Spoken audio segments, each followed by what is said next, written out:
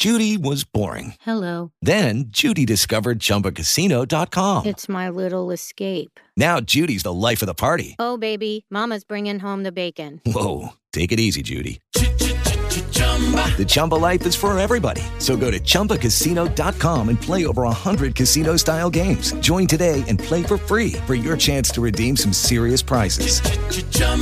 ChumbaCasino.com. No purchase necessary. Void where prohibited by law. 18 plus terms and conditions apply. See website for details. Blog Talk Radio. Hello, today is Friday, April 17th, 2015, and you're listening to the Music Therapy Show.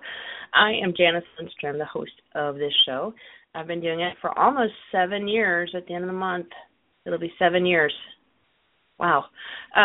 To talk about music therapy. And so if you want to talk about music therapy or ask questions about music therapy, you can call in to 646-652-2850.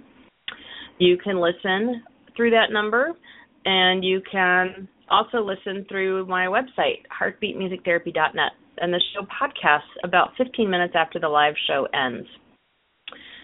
Today, I'm excited to have a guest on. We're talking about open source course management systems and mobile technology that allows many more universities and colleges to enter the online learning market and to expand their students' enrollments.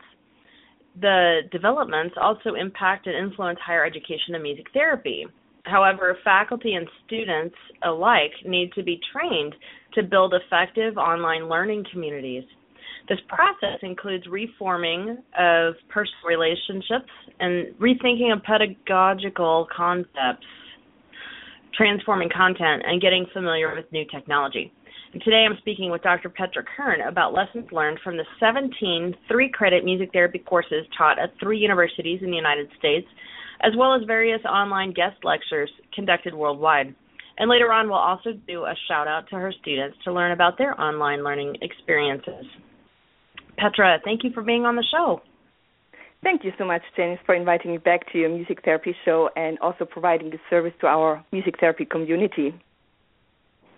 Oh, it's my pleasure. It's a lot of fun for me. And I try to also, in addition to talk about things that relate to our music therapy community, to also educate the public about music therapy. And I always get questions about how to become a music therapist. And I know that probably online instruction isn't how one initially becomes a music therapist, but there are some online classes that one can take. And you always embrace change and innovation and technology. Which developments and trends of the online world have you observed over the past 20 years, and how did our field hold up? Well, it's always fascinating to me, Janice, to think about how fast things develop in the online world and how we are affected as music therapy practitioners and educators and researchers. So looking back into the history of that whole development, just imagine the World Wide Web was not available to the public until 1994. So when I was actually studying, there was no World Wide Web really available for me as a student. And then online education did not start before the dot-com boom, which was between 1999 and 2001. And that was also around the time when Music Therapy World, created by Dr. David Aldrich and his team in Wittenherdecke in Germany, started, as well as Voices, a World Forum for Music Therapy. So this was around 2001. And in 2003, we went into social media. I don't know if you remember MySpace, Janice, which was followed by Facebook in 2004, and then Twitter in 2006. So I joined Facebook actually in 2006 when the students of the AMTS, the American Music Therapy Association for Students, friended me as their national student advisor. I only had student friends for a while out there until other adventurous colleagues joined me around 2008. And I think one was actually Michelle Kennemer, which you know really well, who was a student advisor or still is for one of the regions in the United States. And that was also then when we started the World Federation's website. So this was the early beginnings. But mobile technology such as the iPhone and came on the market in 2007 and the iPad in 2010. So this is only 5 years. And I think it has changed how we provide online education and education in general, also how we do practices quite a bit. We saw in 2011 music therapy degree programs who offered online courses, and then also distance learning graduate degree programs emerged. And the first one, which offered equivalency degree program, was in 2012, the St. Mary of the Woods College in Indiana. So they have been the first ones. And the latest trends in online teaching are actually the MOOCs you might have heard about. It's the massive open online courses. And along with those short-term courses came several online continuing education courses for music therapists by organizational providers, but also by music therapy entrepreneurs. And I think right now, Janice, we are moving in a totally different era. It's called the age of context, where big data is analyzed and catered to our interests. So that means, for example, when I'm searching for information about autism spectrum disorders on the web, I receive related information that might interest me, which shows up on the sidebar or my Facebook timeline and so forth. So this is where we're going with this and where we're coming from. That's fascinating. It's hard to believe that we did things without the Internet, because I know I went to school before the Internet existed. But it's hard to imagine living without our smartphones now. So What does research say about online education? Yeah, I was actually looking up some data for you, and one of the biggest study which is done every year is the Babson Survey Report on online learning, and I pulled the data from 2014, which is the latest one for you. So 3 data points I want to give you, because it really shows how we have shifted more or less to a mainstream form of online delivery in higher education. And so the report says, for instance, that 37.2% of the students in higher education are taking at least one online course now. That's a small increase to last year, but there's still an increase. And 74.1% of the academic leaders rated learning outcomes in online education as same or superior to those in face-to-face environments. So the myth of saying that online education is less valuable than face-to-face teaching is really not true anymore. And that's what the data says.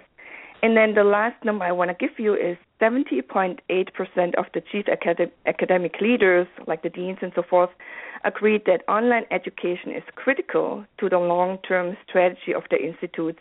And that's quite an increase from last year, meaning all the academic institutes are going to look into online teaching in the future, meaning it's not a question if we like it or not. I think it's a question for us to find out how we do it well. So how do you do it well? What does it take to be excellent in providing online instruction? That's a good question, and it's a little bit a longer answer, and you addressed the 4 areas already in your introduction, Janice. That actually comes from writings from Dr. Rena Paloff and her colleagues. She is co-author of many books addressing online learning, and I had the privilege to meet her last April to talk about online learning and teaching with her. And she pointed out 4 main areas that need to be reconsidered for providing excellence in online instruction. Those are the persona, so who are you online, the pedagogy, the content, and then, of course, the technology. Do you want me to get into this a little bit and give you some examples? I would love to.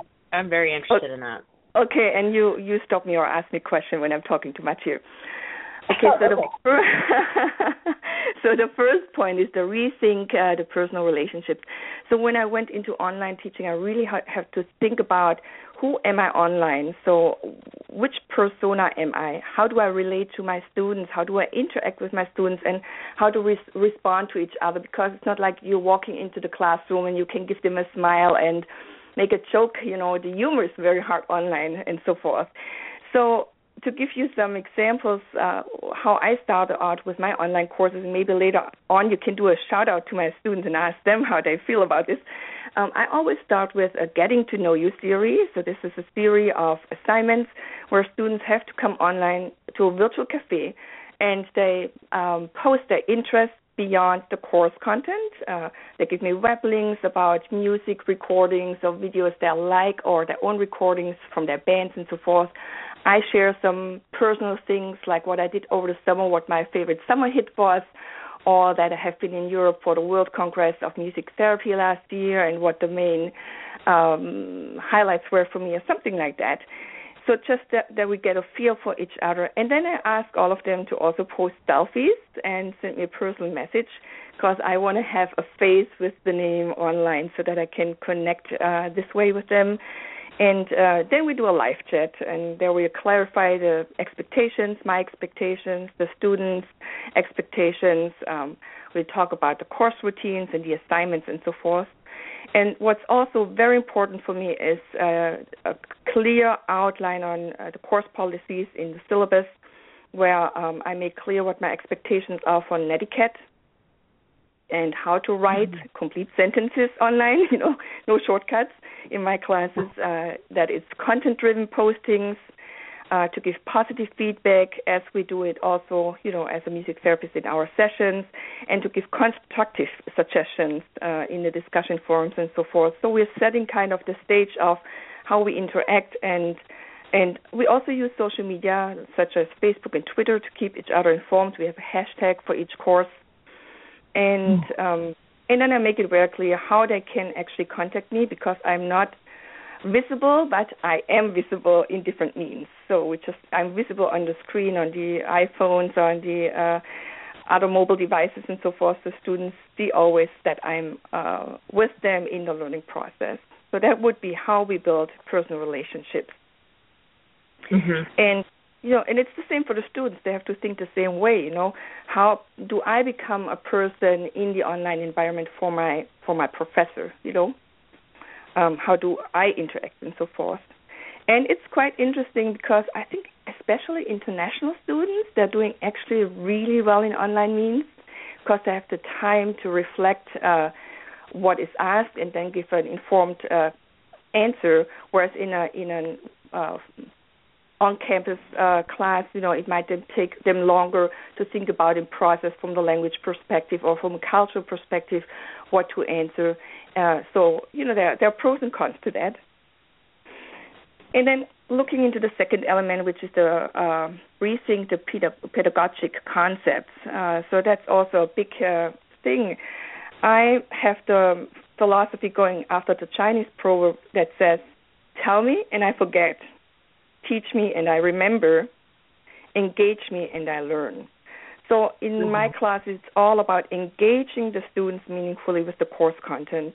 So my role as a professor is actually a different one. I'm the facilitator of learning. So I have to kind of framework the content, which is the next concept. But I had to reorganize my courses and think in modules with weekly learning objectives, retool my materials and digitalize everything.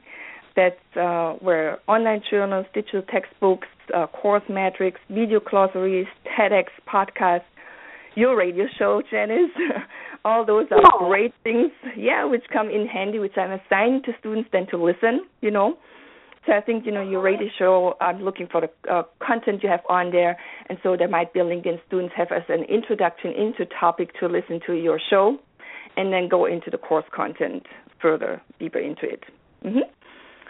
And one other thing is rethinking the assignments, so they become really the core of instruction versus the lecture.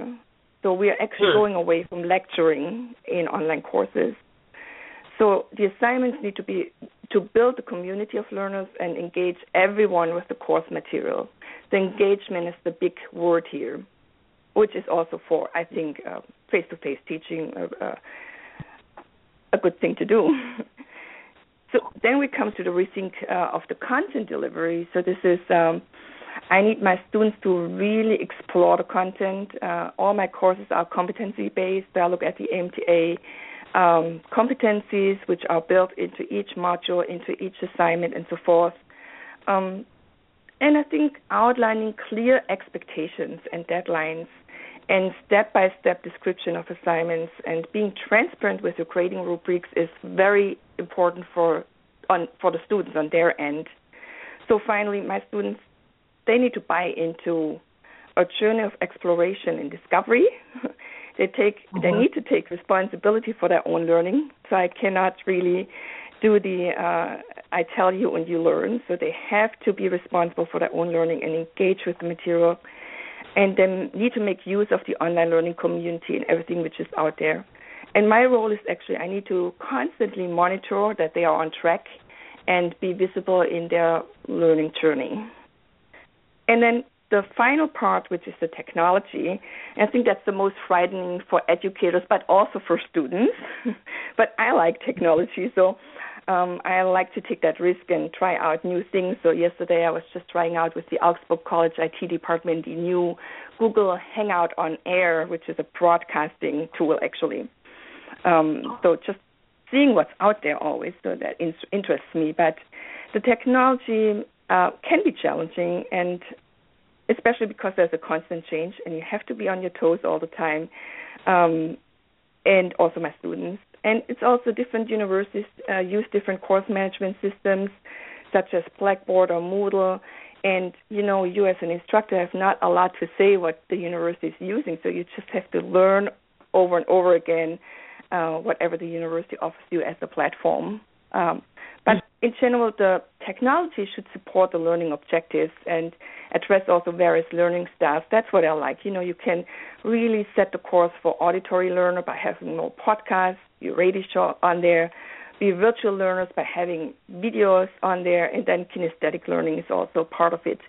And I also like to embed technology in my assignments, so my students, they get really tech-savvy, as they might tell you, and I always look for things which they can use then in music therapy practice, like GarageBand, iMovies, apps, and so forth. So then people often ask me, so when do you use on-site synchronous or asynchronous courses in instruction?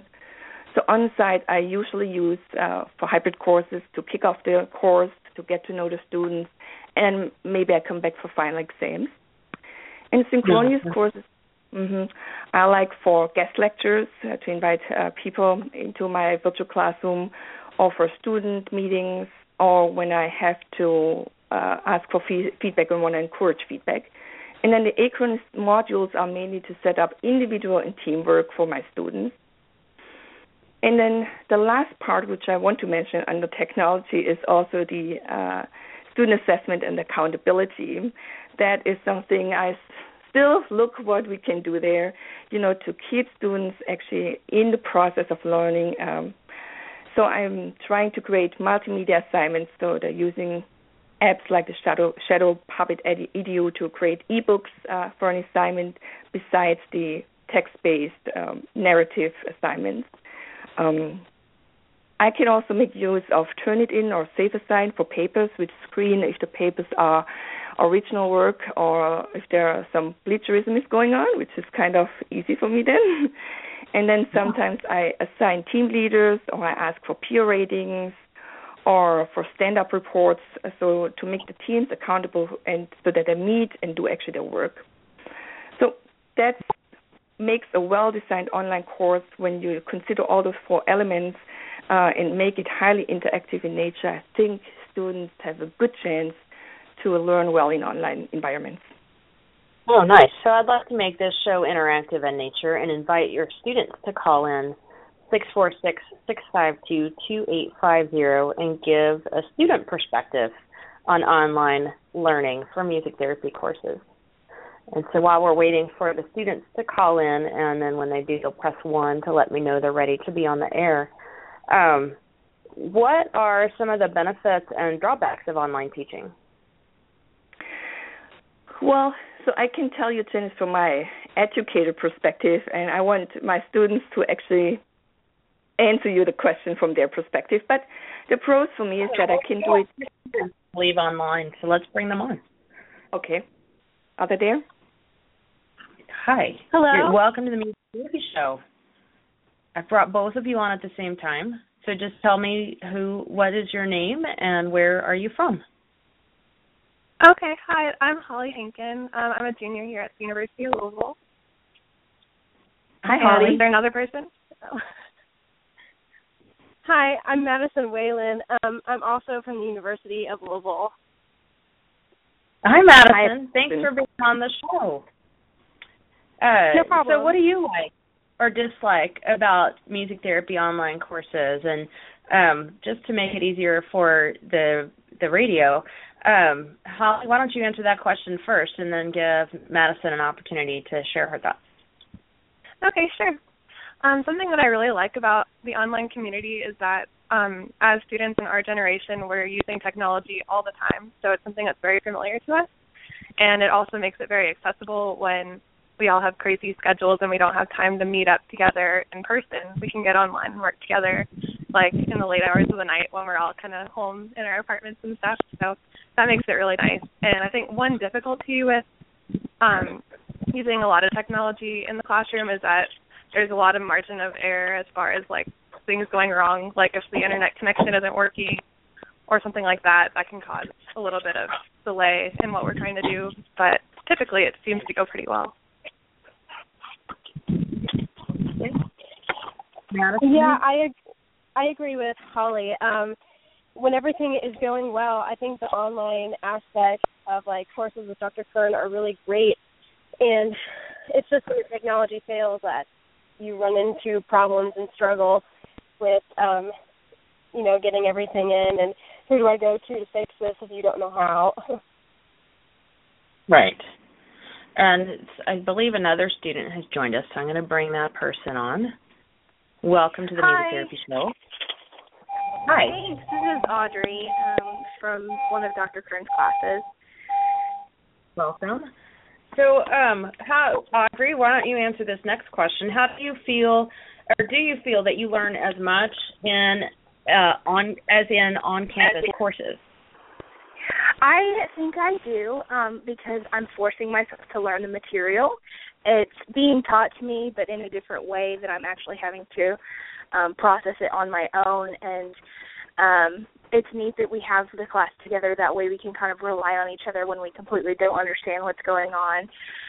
So I think I get just as much, if not more, because not only that, but I'm learning how to use new technology that I might be using with future clients. So it's a great experience. Okay. So I'm going to throw this next question out to all three of you. And so when you are ready to answer, just say what your name is and then give your answer.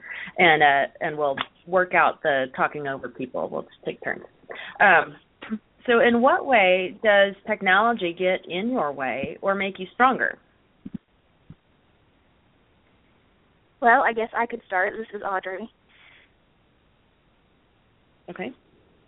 I think the thing that gets in the way is when I have my computer open, there's 80 other things that I would sometimes rather be doing, whether it be Facebook or watching Netflix.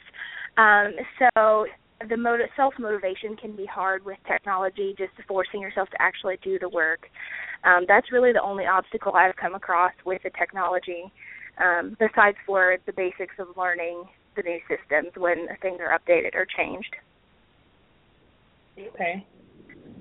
Holly or Madison, you want to? Okay. Sure. I think. Oh, sorry, go ahead. Sorry. Go ahead, Madison, first.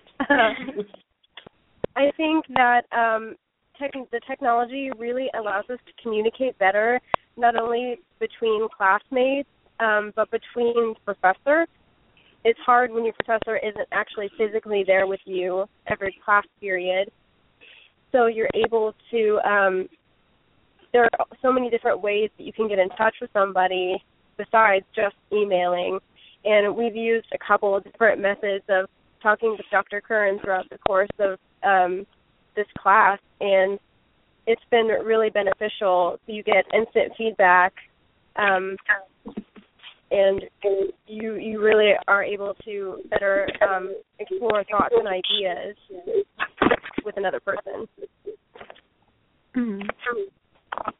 I think that technology definitely makes, from my experience during this class, a lot stronger because it offers so many platforms to talk to people when we're working in groups together.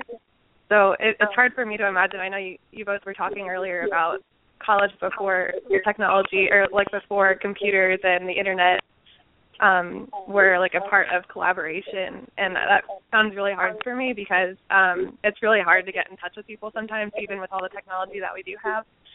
So having like Facebook, the virtual classroom, Skype, and Google Docs has been really helpful to collaborate and work on things together.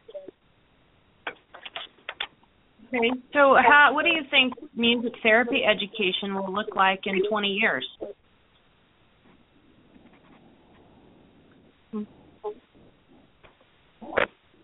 Well, I guess I could go. It's Audrey again. Okay.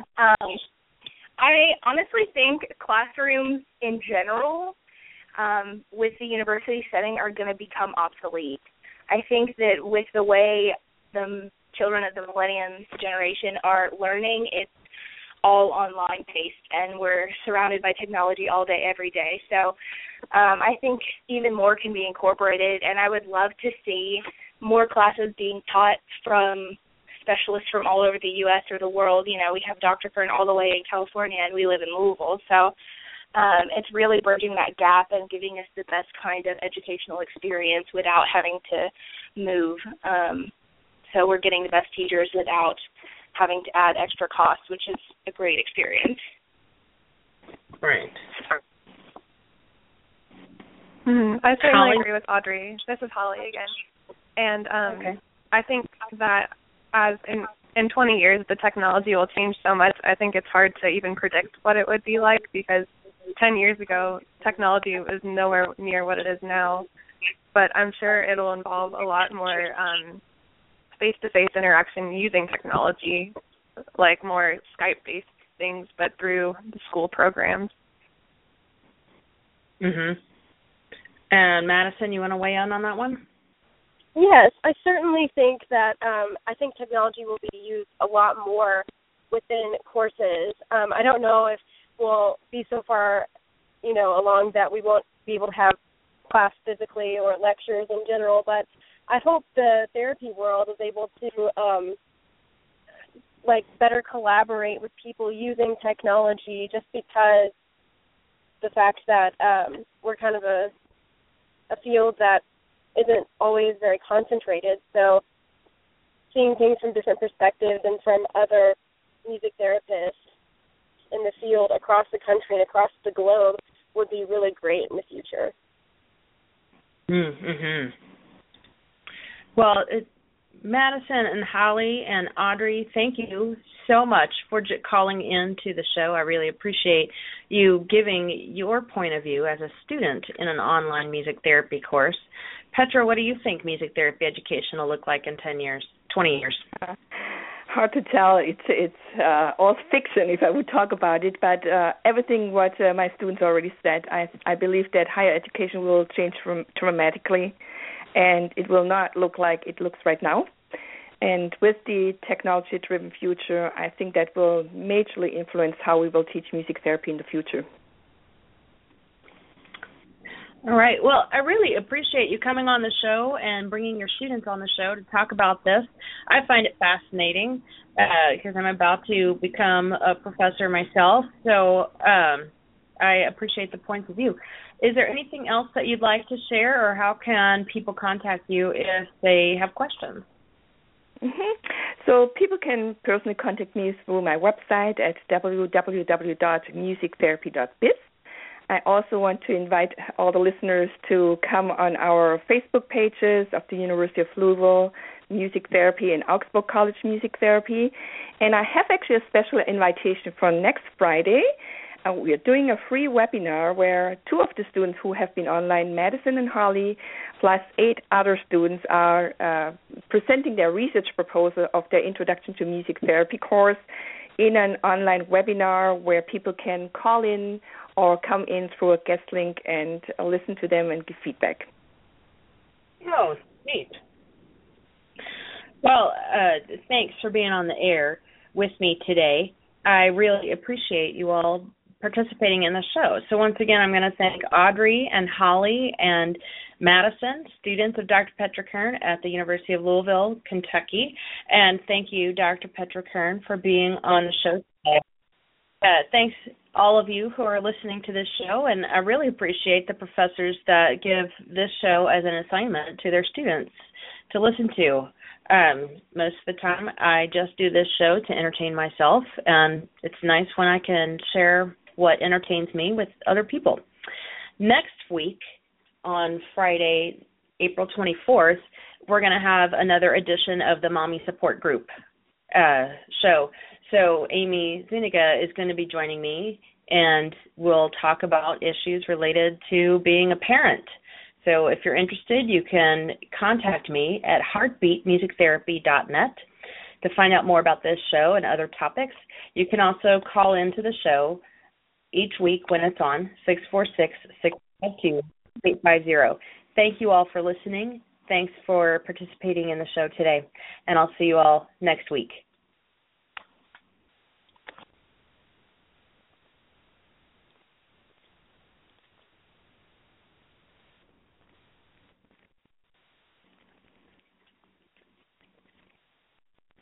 Hey guys, it is Ryan. I'm not sure if you know this about me, but I'm a bit of a fun fanatic when I can. I like to work, but I like fun too. It's a thing. And now the truth is out there. I can tell you about my favorite place to have fun. Chumba Casino. They have hundreds of social casino style games to choose from with new games released each week. You can play for free anytime, anywhere. And each day brings a new chance to collect daily bonuses. So join me in the fun. Sign up now at ChumbaCasino.com. No purchase necessary. VGW. Void where prohibited by law. See terms and conditions. 18+.